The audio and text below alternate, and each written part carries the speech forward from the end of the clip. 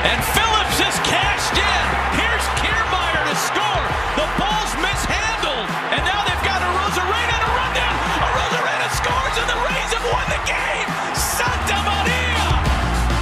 Gotta get up, I gotta get up. Gotta get up, I gotta get up. Gotta get up, I gotta get up. Na na na na na na na na. Na na na na na na na. Hello and welcome to the Matanzas Podcast, a baseball podcast. I'm Max Tanzer, joined alongside Ryan Medeiros, previewing Game 5. But Ryan, before we preview Game 5 of this World Series, I don't even know if I could put into words to describe how crazy that Game 4 was. The ending, all I could say is just wow. Walk me through your reaction to it when you were watching it live. And still, I can't even get off, the adrenaline from last night's ball game. Well, Max, all I gotta say is I wish we had a video of my live reaction because I would have looked pretty silly. I'm gonna admit, I was jumping up and down.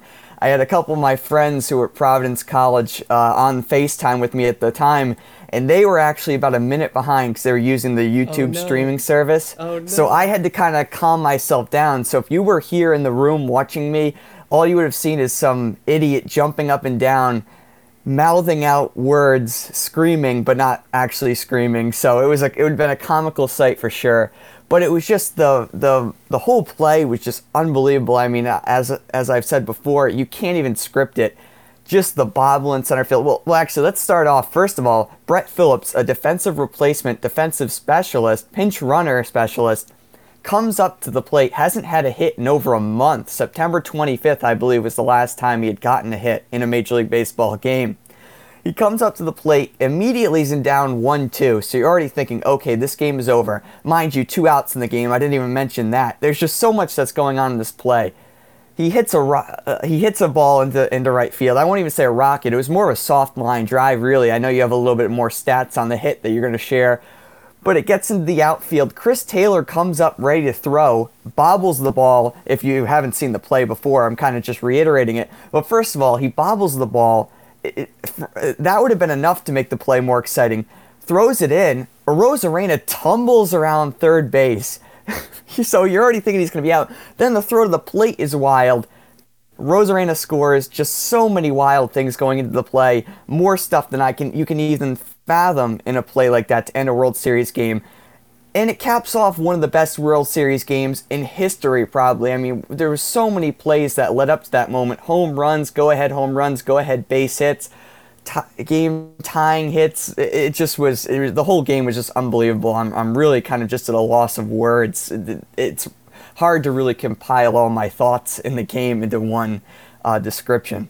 No doubt about it, and I think you kind of segued right into what I was just going to talk about here, one of the best World Series games of all time. I was reading an article today about Mike Petriello, who I know you're a big fan of, talking about game-turning plays in the World Series with wins probability added. Number one, of course, is Kirk Gibson, Game 1 of the 1988 World Series. We don't even need to explain that one. Game 2 I had not heard of, but it's Cookie Lavagetto, 1947, Game 4, walk-off double, 82.3% jump on that one. And then number 3, sliding at 81%, is Brett Phillips. And that reminded me of an article, Ryan, that I read back in 2017 after Game 5 of the American League Championship Series between the Astros and Dodgers. And it basically talked about the average win probability added per play, and that the Dodgers-Astros one was number 2 behind the 2011 Game 6 between the Cardinals for the highest average win probability added change per play. So I went back, took a look at this game. This one had an average win probability added change of 7%, which is 0.3 higher than the 2011 Game 6 and 0.8 higher than 2017 Game 5. So this can be argued as one of the best World Series all time, just in terms of the action we saw, the twists and turns and the back and forth. Yeah, absolutely. You bring up the statistics and numbers there, and it just kind of really solidifies what everyone else was thinking when they were watching the game, and that is that this has to be one of the best World Series games of all time, and we were witnessing it last night in live in person. It was just unbelievable. You can go back to the Brandon Lowe 3-run home run. I thought that was going to be the biggest hit of the game. It would have been hard to top that. Even Justin Turner leading off the game for the second night in a row, hitting a home run in the first inning, you were like, wow, that's unbelievable. There was just so many moments in the game that led up to the peak moment, and that's why we love baseball. Let's just get into it here a little bit. All the moments that kind of are downplayed in baseball, all the boring, quote-unquote boring moments in baseball lead up to these peak, energetic, just action-filled moments. And you and I have talked about it. It's not always the big home run plays that make the game real exciting. It's these action-filled plays where the ball is in play and guys have to make the plays in the biggest moments in the game. And unfortunately for the Dodgers, they were not able to do that last night. If you're a Dodgers fan, you're really not enjoying this as much as any other baseball fan. It had to be a really painful moment if you're a Dodgers fan. Just the most frank way to put it is that it was a really big choke on the Dodgers defensive part. I mean, come on, if you're to turn to the Dodgers fan perspective, or just from the Dodgers perspective, Chris Taylor's got to pick up that ball up. I mean, as soon as that ball hits the outfield grass, you have to know that the run is scoring there. Just make sure you get the ball in your glove. Make the clean throw in. I'll give him credit. He rebounded after he bobbled it and got the ball into the cutoff man. The Max Muncy throw, it's tough to put the blame on him or Will Smith there, because I think they were both a little bit at fault. Smith has to catch the ball, first of all, but I think he didn't realize that Arozarena had fallen at that point, and he tried to make the quick tag at the plate because he would have assumed that he would have been running full speed in at that point. Muncy, I think, I watched the replay of him in slow motion. It could have been one or two things for him. I think either he turned and had the ball in his hand, saw Arozarena had fallen and tried to hold on to the ball and ended up kind of misfiring there. Either that, or he saw how close he was to Will Smith and tried to take a little bit off the throw and ended up throwing a little bit of a cutter to the plate. So there was so many things that kind of went wrong in that moment. If you're a Dodgers fan, you have to be really disappointed in the end of that game, just because the Dodgers, give them credit, did a lot in that game to come into the ninth with that lead. And Kenley Jansen also, you got to feel a little bit bad for him because he really didn't give up any hard hits in that ninth inning. No, I think the hardest ball, and actually I don't know this for sure, just because Joey Wendell doesn't necessarily hit the ball hard ever, but I think one of the hardest hit balls in that inning was a line out to left field off the bat of Joey Wendell. And then you have the Kiermaier broken bat flare into center field. Phillips was not particularly hit too hard. And again, just to reiterate, every defender who messed up in that play is to blame. But it's not as easy as it looks like it was on the field, just because, again, as you mentioned, with Will Smith, he's blind on that play. As you mentioned, he's assuming that Arozarena, who's a good runner, is coming in full speed. He's going to swipe that tag, turn quickly, and obviously turned a little bit too quickly and went off his glove. Another thing, too, to point out here is that, Cody Bellinger should have been in center field. He's one of the best center fielders in Major League Baseball, but was scratched due to back spasms, was in the DH spot. But then you had Pollock there. Chris Taylor comes in as defensive replacement. And again, Taylor has not been bad in the outfield this year, particularly more in left field than center. But that's just baseball for you, and that's why you got to love it. The stats don't always tell you everything that's going to happen. It's about executing in that moment, under the pressure, under the limelights in the World Series. What a moment that was. That'll be something we look back on forever. 1986, Bill Buckner. 2013, Will Middlebrooks. Both of those happen to include your Red Sox, Ryan. But either way, those type of plays, the chaos that was displayed is just something that's so fun. Got to give a lot of credit to Joe Buck on being able to make that call very well because of how much was going on. But unbelievable. I don't think Game 5 can top it tonight, but we'll see. Let's get to that now, Ryan. Tyler Glasnow versus Clayton Kershaw, a rematch of Game 1. What's your mindset going into this one? Well, going into this one, it's kind of the same thing. I think both of the lineups are very similar to that first game. The pitching matchup's the exact same, and I think the strategy going to this game is going to be the same. You see Tyler Glasnow is going to have that same pitching repertoire that he had in the first game. It's going to be a lot of hard fastballs. He's going to mix in that devastating breaking ball. The Dodgers players, again, don't strike a whole lot, so they're going to have to put the ball in play. And when you put the ball in play against Glasnow, you're going to see some hard hit balls. So I think for the Dodgers, the key is going to be, can they catch up to that fastball? Because you're not going to hit the breaking ball, first of all. Glasnow's breaking pitches are just so devastating. So I think it's going to be, for the Dodgers, the key is going to be, can you hit that fastball and can you get the ball out of the ballpark? And I think if they're able to hit the fastball, they're going to be able to get some hard hit balls and some extra base hits. For the for the Rays now, you're seeing Clayton Kershaw again, and the thing about Kershaw is he's a little bit more unpredictable than Glasnow, who's mainly a two-pitch guy. Kershaw's a veteran pitcher. He's going to be able to mix up his pitches. I think we're going to see a little bit of a different mix than we did from him in Game 1, just to see if he can throw off the Rays hitters. Obviously, he pitched very well against them in Game 1, so you could argue that he might not need to change anything. But I think he's going to mix it up a little bit just so those same guys... Yeah, just so those guys don't see the same pitches, and I think that puts him in a little bit better of a position than the Glasnow, who kind of just has his two-pitch mix, and he's going to try to just dominate you with that. No doubt, and I think a big key for Tyler Glasnow is commanding the strike zone. We saw 6 walks in his last outing. This entire postseason has about, 14 walks in 23 and 1/3 of an inning's work, and he had 14 walks in all of 2019 in about 60 innings of work. It's been a little bit more of a struggle for him this season, particularly into the postseason, so he's going to have to command the strike zone, but then again, you still got to be careful because this Dodgers lineup will make you pay for it if you throw something over the heart of the plate, and that's why it's so hard to face this Dodgers offense. They don't whiff, they don't swing and miss a lot. You have to be perfect against them, and Tyler Glasnow is going to have to be pretty close to perfect against them tonight, in my opinion. Yeah, there's no doubt about that. I mean, if you look back at Game 1, the guy that you want to really keep an eye out if you're Glasnow is Cody Bellinger, who's had Glasnow's number for pretty much every time he's faced him. You made the great call in Game 1 and said that he would be a guy to keep an eye out for. I think he'll be a guy to keep an eye out for tonight. We'll get to our game picks later. But yeah, Bellinger's had Glasnow's number. I think he's going to be very careful pitching to him. And if you're Kershaw, I mean, again, the guys on the Rays didn't have very good success against him last time out. So he's going to have to do a good job, per usual, keeping those guys off balance with his pitch mix. I think if you're looking at the Rays lineup, Arozarena is a guy, if you're Kershaw, that you got to really look out for. He's got that left-right matchup, and he's pretty much been able to hit anyone. He's had one of the greatest postseasons of all time going into the season. And when you're talking about beating Barry Bonds' home run record in the postseason and blasting away the rookie record for hits in the postseason, then he's a guy you'll obviously have to keep an eye out for.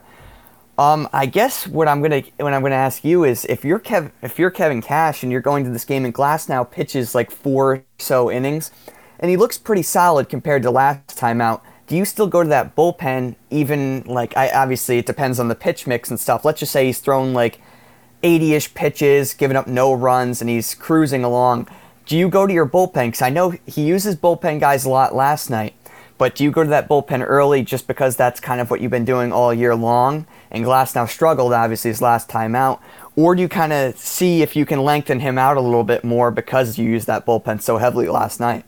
It's a great question, and I don't know the exact answer for you, but I will tell you, I think that if I were him, I would try to potentially stretch him out as long as I can based on what the numbers are telling you in that situation. I'd try to get through 5 innings if you can, if he's looking good, because look, Anderson has not been effective this entire postseason. Castillo hasn't been or wasn't quite effective yesterday as well. Anderson and Castillo both threw 23 and 26 pitches yesterday, respectively. I think they will be used tonight because, again, there's a day off tomorrow. This is the World Series. This is a must-win game, but I don't think they want to have to rely on them that early in the ball game, especially if it's in the middle of the 4th inning or something like that. But expect other guys. I mean, Thompson only threw 9 pitches. Loop only threw 11 pitches. Fairbanks, 12 pitches, so they should be fine.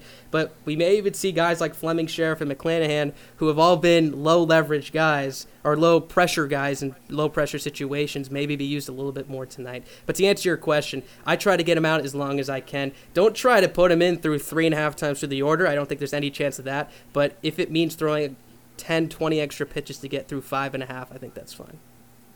I think you made an excellent point bringing up that Fleming might be a guy used in this game because I think he complements Glasnow's pitch repertoire perfectly. I think bringing him in after the hard-throwing Glasnow, he's a little bit of a soft tosser, left-handed side, different pitching arm, a little bit of a different angle. It gives the Dodgers hitters a little bit of a different look. I think that would be a great guy to piggyback off of Tyler Glasnow if he gets you, say, through 4 innings. You pitch Fleming for 2, 3 potentially innings. And that will get you into the 7th, if not to the 8th. There's so much that could go on in this game. Obviously, Glasnow could get hit hard, and they might just bring in Fleming to kind of mop up some innings and clean up the damage a little bit and eat up some innings so they don't have to use their high-leverage guys. Again, like you said before, Cash doesn't typically chase ball games. He had to last night because they could have been down 3-1, so he kind of had to. But I think tonight, if they get down big early, he's not going to panic. Cash is not the type of manager who's going to panic, and I think we'll see a guy, maybe a rookie pitcher like McClanahan come in, and or Sheriff even, who's not really a high leverage guy, and we'll see those guys used to kind of clean up a little bit. But it will be interesting if they get, like you said, if they get up early and have to go to and I think they will go to those high leverage guys. And like you said, the day off is huge tomorrow. I almost completely forgot about that because we really haven't had any days off in any series thus far. So the day off is huge for those guys to pitch. It would allow those high leverage guys like Anderson, Fairbanks, Castillo to pitch 2 days in a row tonight, because they will have the luxury of a day off tomorrow. Yeah, and then looking at it from the Dodgers side of things, I mean, guys that were used a lot the last couple of days. You got Treinen 30 pitches in 2 days, Baez 26 pitches yesterday, Jansen 36 pitches in 2 days. Now, this is a great question. Well, if there's a save situation tonight, does Kenley Jansen pitch? In my opinion, it's not necessarily because he's been bad he won't pitch, but do you pitch him based on the amount of pressure that's been put on him the last 2 days? Because to be honest with you, I know he hung a cutter to Rosarena in Game 3, and then Game 4 last night caught a couple of tough breaks here. But I think you got to stick with your guy, as you were mentioning last week, if he's rested, though. But after 36 pitches in 2 days, maybe do you lean towards a guy like a Gratterall or a Treinen if he's ready enough for this situation? Yeah, now that you mentioned that he would be pitching 3 days in a row, I think you almost have to, especially with the pressure that he had to face last night. I think in Game 3, it was kind of a low-pressure situation. They were up. It wasn't even a save situation at all when he gave up the Rosarena home run. So I think if he had another outing similar to that last night, you could warrant pitching him again tonight. But I think since Gratterall has had a minor experience saving some games, that he would be a guy that wouldn't be really faced in this situation. Although he was hit hard last night when he got out of the jam, it wasn't like he was looking really sharp either when he got his one out last night and gave up a hit also. He had the third of an inning pitched and a hit given up, and the one out, like I said, that he did get was a hard hit ball. So it might be a little bit risky. I don't think Dave Roberts is going to want to be in that position, quite honestly. You could argue that maybe potentially a Joe Kelly's a little bit more experienced, but he struggled early this postseason. If you're in a one-run ball game... I think Floro's looked really good in this series, honestly. And I know he doesn't have quite the same experience, but a lot of really good run on that fastball. It's hard, too. Again, you don't want to throw a guy in that situation if he's never done it before, especially in a World Series here. But if you're getting desperate, and either way, actually, I'll say this. I think Floro will play a big role no matter what tonight. I don't know what point of the game, but he's a big guy in my opinion. But no, I agree with you. I think that it's going to be a very difficult situation for Roberts, and it's something they've probably already decided at this point, him and the analytics department and Andrew Friedman, the GM, as well right now, who they're going to go in that situation probably. But still, you have all of these moving pieces coming around. This is why playoff baseball is so much harder to manage than the regular season. Yeah, Floro, I don't want to bring it back to him, but I know you've liked him this season. He pitched well during the regular season with a 2.59 ERA in 24 and a third innings pitched, but he has struggled in the postseason. I think it's worth mentioning that he has a 5.4 ERA in 5 innings pitched. My fault, yeah. Yeah, no, but he did pitch one in the third. He had 1 in the third scoreless innings in Game 2. He hasn't pitched since Wednesday of last week, so you could argue that with the extra rest for him, that he might be an interesting guy to use. But yeah, it's a tough position for Dave Roberts to be in, but it's something that warrants us talking about it, because it will be a storyline potentially later in the game. And I think if you're either manager, you're hoping that you're not in that position, because it's not a fun position to be in. You're going to hope that your team gets up early, and I think we're going to see some guys be aggressive early in the game so they can get up early in this one. Yeah, all right. Let's move to picks to click in our predictions for tonight's ball game before we wrap this thing up. I have a couple tonight. The big one for me is going to be Clayton Kershaw. Now, this reminds me so much of 2017. If you don't remember, Game 1 of the 2017 World Series, 7 innings of one-run ball against the Astros.